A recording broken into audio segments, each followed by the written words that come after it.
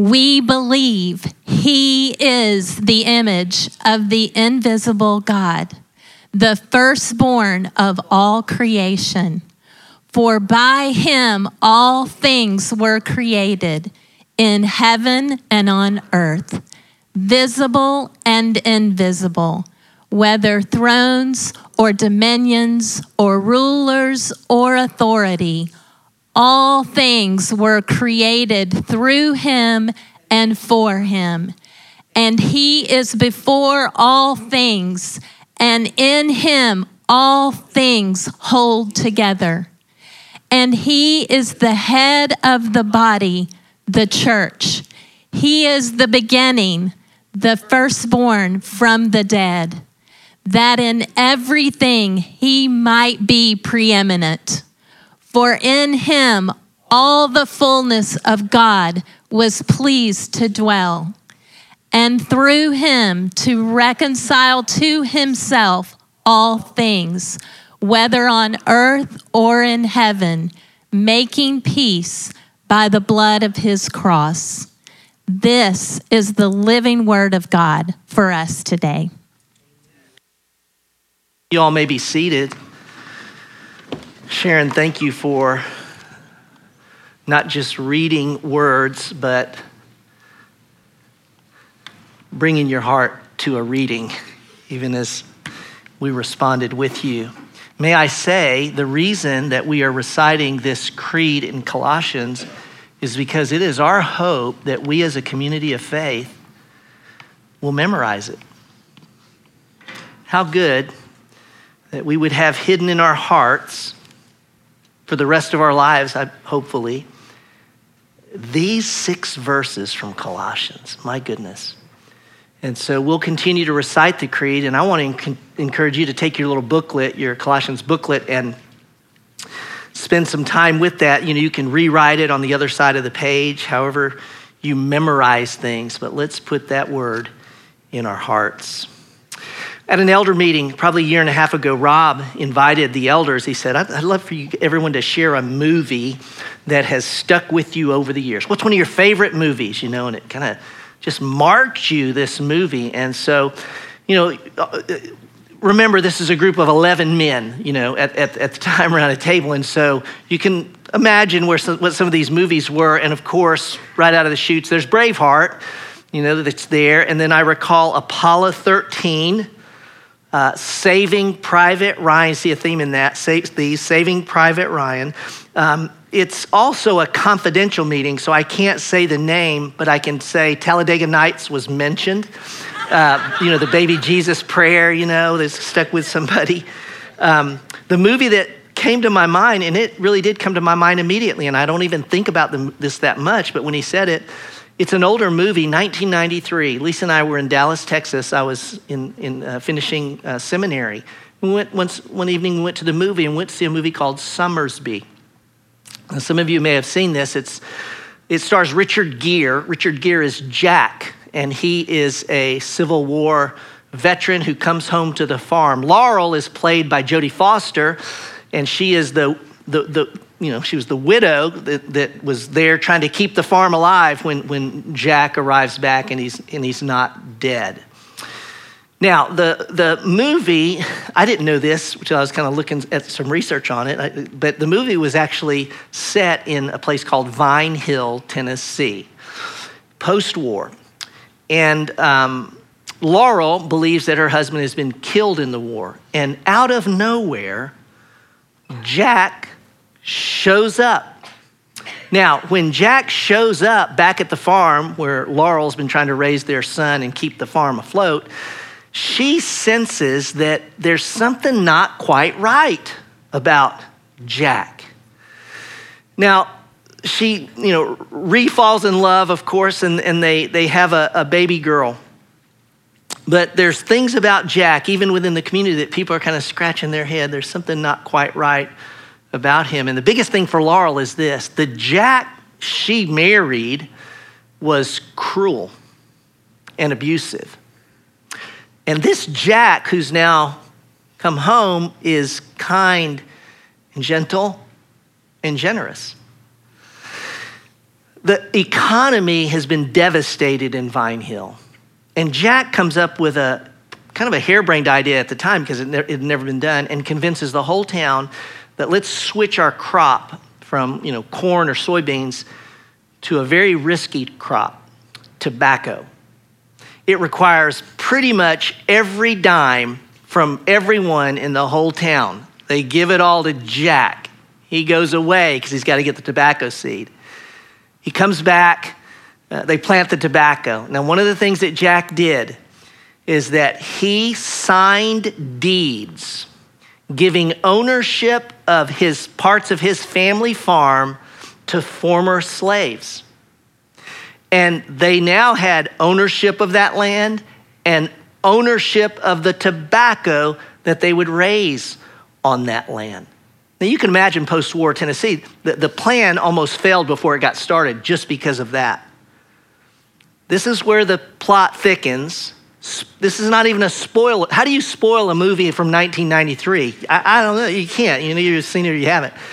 So at this point though, when the crop is just about ready to be harvested, the tobacco cut, we discover that Jack Summersby is a murderer. And indeed, he had murdered a man in a bar brawl. And a federal marshal shows up at this moment to arrest, try, and hang him. The other thing we learn as this unfolds is that this Jack Summersby that's come home to Laurel is not the real Jack Summersby. It turns out that he was in a jail cell with Jack Summersby during the war, and that they were like identical twins. And he learned everything he could about Jack Summersby, but this man was Horace Townsend. The movie actually opens with him finishing burying Jack Summersby because he did die, and he turns and he goes to Vine Hill to take on the identity of that Jack Summersby who's dead. Now, here's why the movie stuck with me. Well, I'm in seminary and these things are on my mind. But think about the story arc. Because this Jack Summersby, if he reveals his true identity to save his own skin, right? Because the real Jack Summersby, he's a murderer, he's got to die. So if he reveals, wait, I'm not Jack Summersby, I'm not, to save his own life, then the livelihood of all the people in town, the former slaves and the deeds he signed to give them land and that tobacco would be null and void. Null and void. So the question is, will this man die for the good of those he's come to love? There's the theme, where's that? That sounds familiar. You have to watch the movie to see how this ends. Now, when we come to this section of Colossians, why do I say that? Because the movie Summersby truly revolves around the essence of identity. And when we come to this creed, which is where we are in our study through Colossians, these 6 verses, you can write over the top of them, identity. There is nowhere else in the Bible where the identity of Jesus Christ is more beautifully, lucidly, comprehensively stated than in these verses. Oh, there's lots of verses, of course, about the identity of Jesus, but I'm telling you, this is unique. In fact, we know from church history that this is actually a hymn, that it was one of the first hymns of the early church. It doesn't mean they sang this, but in some way they recited it, they knew it, they memorized it. And in the same way that you and I think about it, makes sense because if you think about Paul, right? Paul's needing to describe the person of Jesus, and words fail him.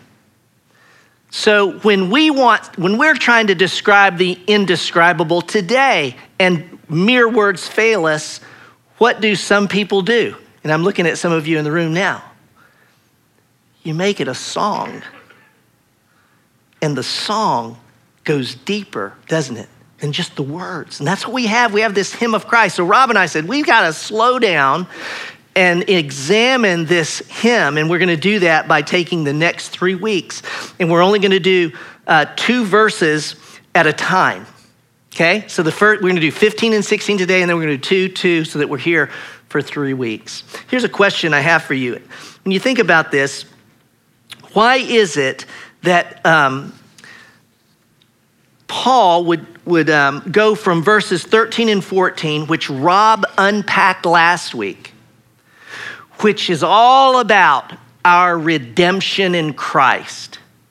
Okay, so that's 13 and 14, and you unpack that, and Rob did an amazing job saying, look, do you understand that Jesus has delivered us from darkness to light? In other words, from death to life, and that he did this, and he's greater than Moses, who delivered the people from bondage in Egypt to freedom? Oh no, Jesus is the greater Moses, a greater redemption. Moses was just pointing at Jesus. David was just pointing at Jesus. King Josiah was just pointing at Jesus. It's all about Jesus. And so he gives us this foundational statement of redemption, and then he goes right into, let me tell you the identity of Jesus. Why? At least 2 reasons. First is this: our redemption is only as good as the identity of our Redeemer. If Jesus is not who he says he is, then that glorious redemption is no good, null and void. There's at least a second reason.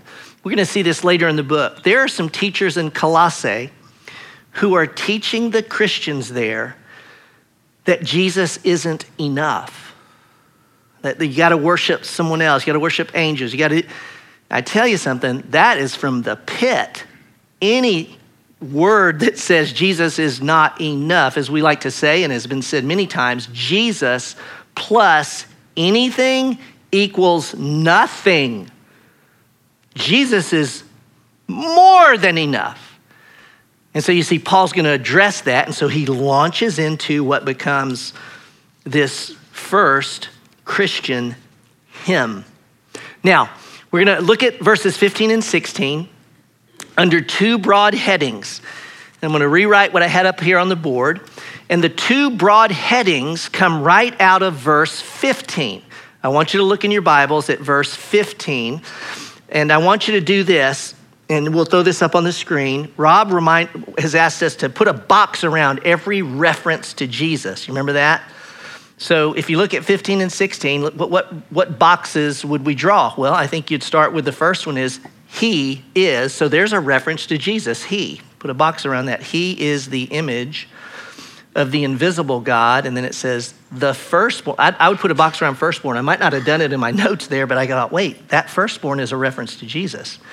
He is the firstborn of all creation. And it goes on, for by him, well, there's another box, him, all things were created in heaven and on earth, visible and invisible, whether thrones or dominions or rulers or authorities.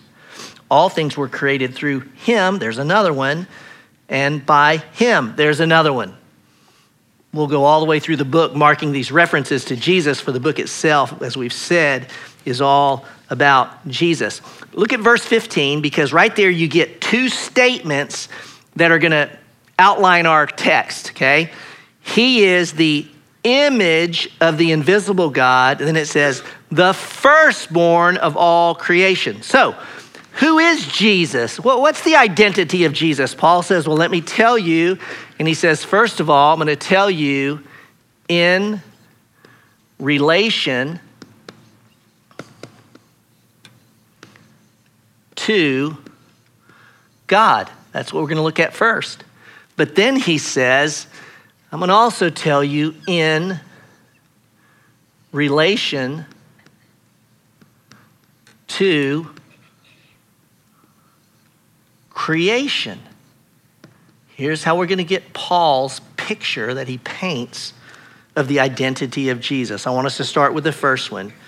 Who is Jesus in relation to God? Well, he is, verse 15a, the image of the invisible God. God is spirit, you all. God is, you can't see God. But what this verse and others we'll look at in a moment make clear is that Jesus, the God-man, makes the invisible God visible. When we say that, please note, it's not that he's describing his physical characteristics, like the pictures you've seen of Jesus. He's got a beard, brown hair, brown eyes, 5'8". No. He's not saying he's the image in that way. He's saying he is, and I'll explain this, he's saying Jesus is the essence of God. He is he's the real presence of God. It's saying not he is the physical description of God, but Jesus, by his actions, his words, his attitude, what you see in his character, he is the character, heart, words, and attitude of Jesus. See, it's those invisible attributes. That's what Jesus is as we see Jesus in the Gospels live his life. The Greek word here for image is ikon, which we get icon. And an icon is an image of something. It's a representation of something. If you had a quarter in your pocket and you looked at the face of George Washington, that would be an icon of George Washington. It's an outline of him, an image of him. I know who that is. It's George Washington. Well, the Greek word here, ikon, and the context tell us that it goes deeper than that Jesus is just an image. No, it goes on, as I said earlier, to show that he's actually a living revelation of God. We're talking about the deity of Jesus. We're talking about, I'm going to just cut to the quick, the doctrine of Jesus that says he's fully God and he's fully man. Jesus, it's not as confusing, I think, as we often make it, for if we kind of put a few verses together, we see that Jesus declares this multiple times. I want you to look on the screen because I've got a couple verses up here. John 10:30. You remember Jesus says this, and it's just a very blank statement. I and the Father are one. I and the Father are one. Think about John 14:9, it's there on the screen as well. Jesus said to him, have I been with you so long and you still do not know me, Philip? Whoever has seen me has seen the Father. I want you to look at John 10:33. It's up on the screen as well. This is a New Living Translation. Don't let anyone ever say to you, well, Jesus never claimed to be God. Oh, he did claim to be God. And his enemies tell him that. They know what he claimed. Here they are responding. They want to kill Jesus. Jesus says, why do you want to kill me? They replied, we're stoning you not for any good work, but for blasphemy. You, a mere man, claim to be God. They know that he's not claiming to be, an emanation from God. No, they know you're a man and you're saying you're God.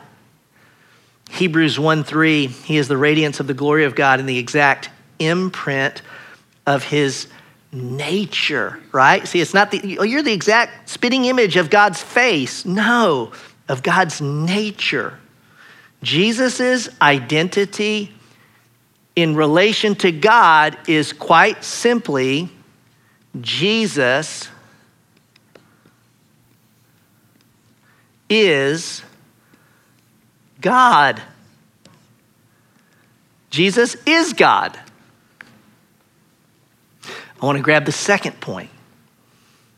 Okay, well, who is Jesus in relation to creation? And here's where we get the second phrase of verse 15. He's the firstborn of all creation. Now, this one is maybe a little more difficult. He's the firstborn of all creation. First thing we need to know is, what does firstborn mean?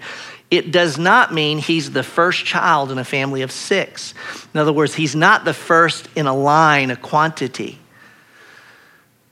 Well, how can you say that? It's what it says, he's firstborn. Well, here's what we're going to do. We're going to say, well, how is firstborn used in different parts of the Bible? And then how is it used in this context? Let me offer this. Exodus 4:22, Jesus calls Israel, the nation, Jesus says, you are my firstborn. Well, Israel was not the first nation on the planet What God is saying when he says to the nation of Israel, he's saying, of all the nations, you are the chosen, exalted above all other nations. That's the idea with this Greek word firstborn in this context, okay? Speaking of the Messiah, when God is speaking of the Messiah to come, Psalm 89:27 says this, and I will make him, the Messiah, the firstborn. Okay, what do you mean you'll make him the firstborn? It says it in the Psalm, the highest of the kings of the earth. So you see firstborn there, you got to get it out of our heads. In this context, it's not he's going to be the firstborn. He's the first king in a long line. Jesus is a king, but there were a bunch of kings in the Davidic line that came before Jesus. So what does it mean, God, that you're saying you're going to make him the firstborn? Well, he says it. Jesus is the highest of all the kings. He's exalted above all the kings. This makes sense? So there's one reason I would say this firstborn is not, it's not talking about one in a line of children, so to speak. The second is context. We always say context is king. What do we mean when we say context is king? Because, we teach through the Bible, and it's important for us to do this in our own personal study. We mean that context is the final arbiter, in a sense, as to what a word means. The immediate, the extended context. Ultimately, you got to go to the context, say, well, what does it mean in this context? And in this context, and this is, you and I can read it, in the context of this hymn, we can see that this whole thing is not about Jesus was the first one to come along and there'll be others. No, it's all about the exaltation of Jesus, the preeminence of Jesus, that Jesus is above all. That's what the context is. And so it just reinforces that this word firstborn is not about priority in time, okay, or quantity, but it's about priority in rank. And in honor, he's above all. Why am I hammering this? Well, at the end of the day, where Christianity rises or falls is Jesus, the identity of Jesus. And so even today, that's where the attacks will come from the enemy, that it's going to be around Jesus. And, in a very real, live reality for you and I, if you have any Jehovah's Witnesses, friends of yours, or Jehovah's Witness, I don't know, some of you may come from this background, but Jehovah's Witnesses, they take this particular verse, and this is why I'm camping on this, and they say, you see that right there? Jesus is the firstborn. In other words, Jesus is a created being, and then he created, we would admit he created everything else, but he's created himself, and that's not what this says. It's not what the whole Bible says, and it's not what Orthodox Christianity says. Jesus is not a created being. He's the eternally existing Son of God. All right. So how is it that he's over, above, supreme, preeminent, and sovereign over all creation? Well, here's where we're going to verse 16. He unpacks this firstbornness, this exaltation. For by him, all things were created in heaven and on earth, visible and invisible, whether thrones or dominions or rulers or authorities. All things were created through him and for him. So here's how he's over creation, and here's how Paul organizes his thoughts. He uses 3 Greek prepositions, and you can see them there in your notes. He says, for by him, and then at the end of 16, he says, through him, all things were made for him. By is the Greek preposition N-E-N. Through is the Greek preposition dia, D-I-A. For is the Greek preposition eis, E-I-S. No accident, 3 different prepositions. And I'm going to use those as our guide, for this is how Paul wrote it, to say this is how he's over all creation. This is highly technical, but I think important. The the by him, en, there's some argument about, does that mean by or in, like in him? And in our translation, it says in him. In the best scholarship today, I would offer you this, would say that that word is better translated, in him all things were created. You go, well, what difference does it make here? Well, if you say by him, it's almost like Paul's going to repeat himself when he says, and through him. They would almost mean the same thing. It's a better translation to say, in him all things were created. Well, what do you mean, in him all things? Well, here's what it means. This is Richard Meelik out of the New American Commentary. Speaking of this preposition, the en, he says this: it should be understood as in his mind, or in his sphere of influence and responsibility. Practically, it means that Jesus conceived of creation and its complexities. Again, I'll camp on this in a moment, but it's in the sphere of who Jesus is, within his sphere of his personhood and responsibility, creation was conceived and executed. It's like, well, Jesus did all that? In case we were to sell him short of everything he did, you notice Paul then says this, and I'm going to write it up here on the board how it comes across in the Greek text. He says, in heaven, and then he says, or on earth. And then it's like, I'm going to go a little further. Visible, I hope this gets on the screen because I'm getting low, or invisible.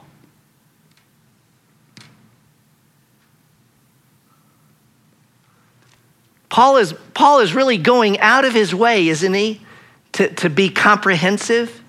I'll tell you something, and I'll get to this because I'll teach the third verses later, but just in your own study, mark all the times the word all is used in here. It's just terrible grammar almost. It's like way too much of it, but he's trying to say all. And so then he says heaven, earth, visible, invisible. And in the Greek, and you'll see on the screen, the idea that he's pointing to and they understood is, okay, heaven is invisible and earth is that which is visible.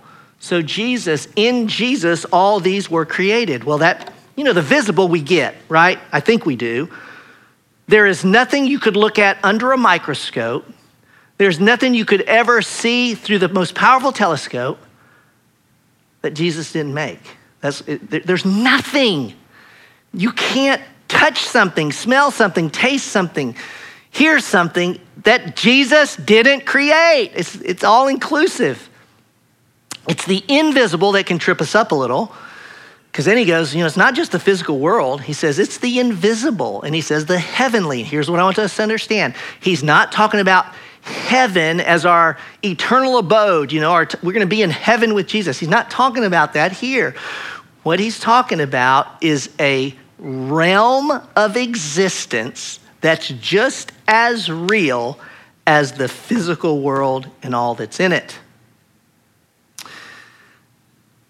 This is where I'm going to say this. Rob and I have been encouraging you guys. I think you'll remember this, that, when we're teaching, if I know of a resource that I go to learn, and then I use it to teach you, I just want you to know you can go there and learn. You don't have to wait for me. And one of those resources is this website called The Bible Project. We've shown videos from them.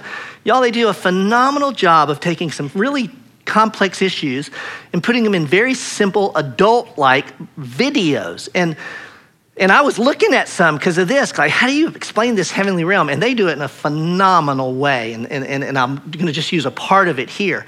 There's, in the Bible, with integrity when you read it, you can't miss that the biblical writers describe things that are out there.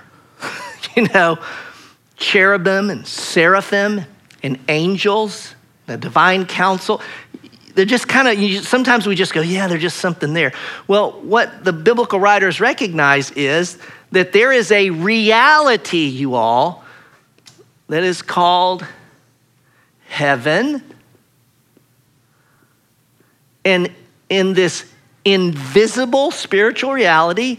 There are beings, I'm gonna draw like stick people, we don't know their gender or anything, but they're these beings. And then what is like a seraphim? I don't know, is it like a lion or, I don't know, or there's this big bird with wings. I'm just telling you, there are spiritual beings, Paul says, that are real. Listen to Ephesians. Paul gets a little more detailed on this. He says, put on the whole armor of God that you may be able to stand against the schemes of the devil. Well, we got to stop right there and go, devil? What's that? Who's that? Spiritual being. For we do not wrestle against flesh and blood, but against the rulers, against the authorities, against the cosmic powers over this present darkness, against the spiritual forces of evil in the heavenly places. This sounds like the Matrix, doesn't it? Because where do you think the Matrix finds its roots?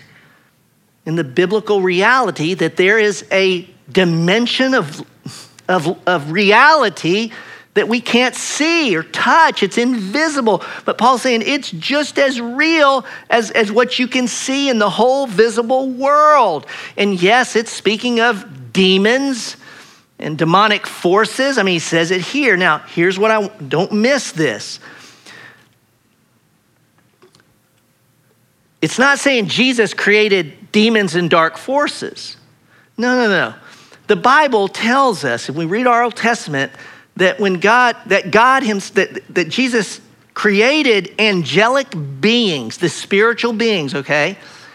And that some of them rebelled against God. And they were then cast from the heavens or heavenlies to earth. I love the way the Bible Project describes this because there's this overlap between heaven and earth. And so that now on earth, there are these spiritual forces of darkness in heavenly places, but they're now been cast to earth. All the angelic beings didn't fall, but many did. Does this make sense? Now, we're not afraid of these spiritual demonic beings. How many have read This Present Darkness back in this? That scared me pretty good. But listen, we need not fear them. Why? And you can take it from this text right here. Because Jesus is over them. They're not more powerful than the being Jesus who made them. Do you see this point? So there's no fear in those things. No, his point here is to say, look, and by the way, the Colossians, there's teachers in Colossae that are going to tell the Colossians, you need to worship angels. And Paul's like, are you kidding? No, angels are created. Jesus is the uncreated. Overall, spiritual realities that we cannot see nor touch. Everybody with me? In him, all of this is created. And then go to this second preposition. Through him, into verse 16. All things. All things. And by the way, don't get hung up on rulers and dominions, rulers, authorities, thrones, or dominions. Don't get hung up on this in this way, like, is one higher than the other? Which one's there is some kind of hierarchy here in geography. It's really crazy to think about, isn't it? But that's not what Paul's trying to teach us here. So let's just recognize Jesus is above all of them, okay? And then he goes to all things were created through him. This is a preposition of means, instrumentality. Jesus is the one. By Jesus, all these things were created. And it really helps us understand, for example, John 1. When John writes, in the beginning was the Word, and the Word was God, and the Word was with God, and the Word was God. And then verse 14 says, and the Word became flesh. So the Word is Jesus. Everybody with me? But then John says in John 2, he, Jesus, was in the beginning with God. All things were made through him, and without him was not anything made that was made. And that's like really weird grammar on the back end.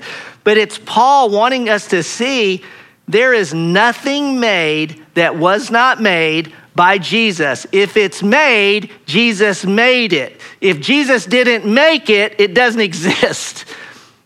He's going that far to cast our eyes upward to Jesus, the exalted one.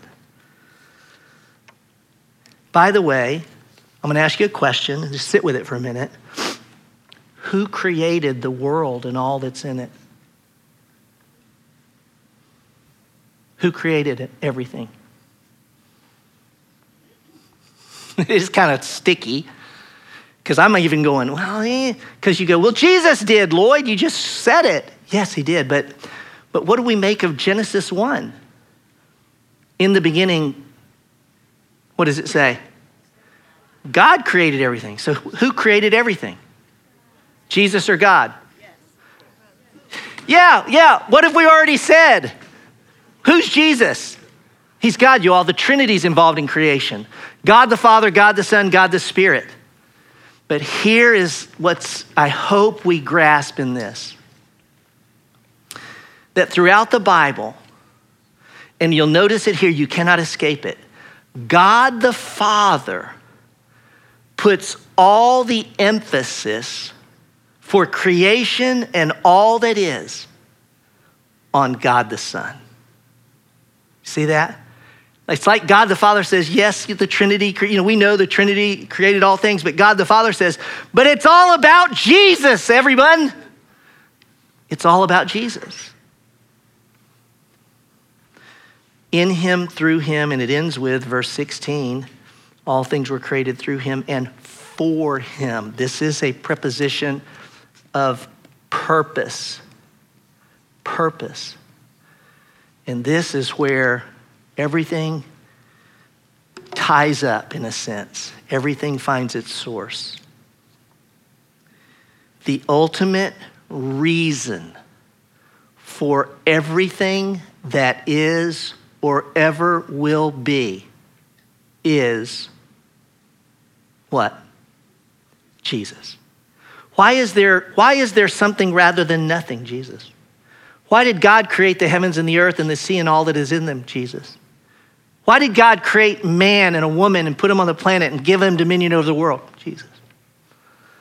Why? Jesus. But what about Jesus? But maybe there's Jesus. You see, that's it. It's all Jesus, you all. I like how John Piper described it. He said this, all things were created for him. All that came into being exists for Christ. That is, it exists to display the greatness of Christ. Nothing in the universe exists for its own sake. Everything from the bottom of the oceans to the top of the mountains, from the smallest particle to the biggest star, from the most boring school subject to the most fascinating science, from the ugliest cockroach to the most beautiful human, from the greatest saint to the most wicked genocidal dictator, everything that exists to make the greatness of Christ more fully known. And we might say, but I thought it was all about God. It is. And through the glory of Christ, the glory of the Godhead and the Father is most fully known. It's all about Jesus. I'm going to invite the worship team back out because when we consider this exalted Christ, it is good that we respond in exaltation of him. But before we go there, it's necessary that we also ponder, well, what does this mean to me? And so I've got some questions on the screen, and I want you to ponder this for a moment, and then we will sing. I want you to answer the question. In dependence upon the Spirit, I'm going to tell you this. The first three questions are either yes or no. I mean, it's all there is there. The fourth question presses into us to say, if this is no, no, no, then this. Or if this is yes, yes, yes, then what is God inviting me to trust him in and for in my life right now? Let's ponder those questions, would you? And then we will lift our voices in a moment and exalt the one that it's all about.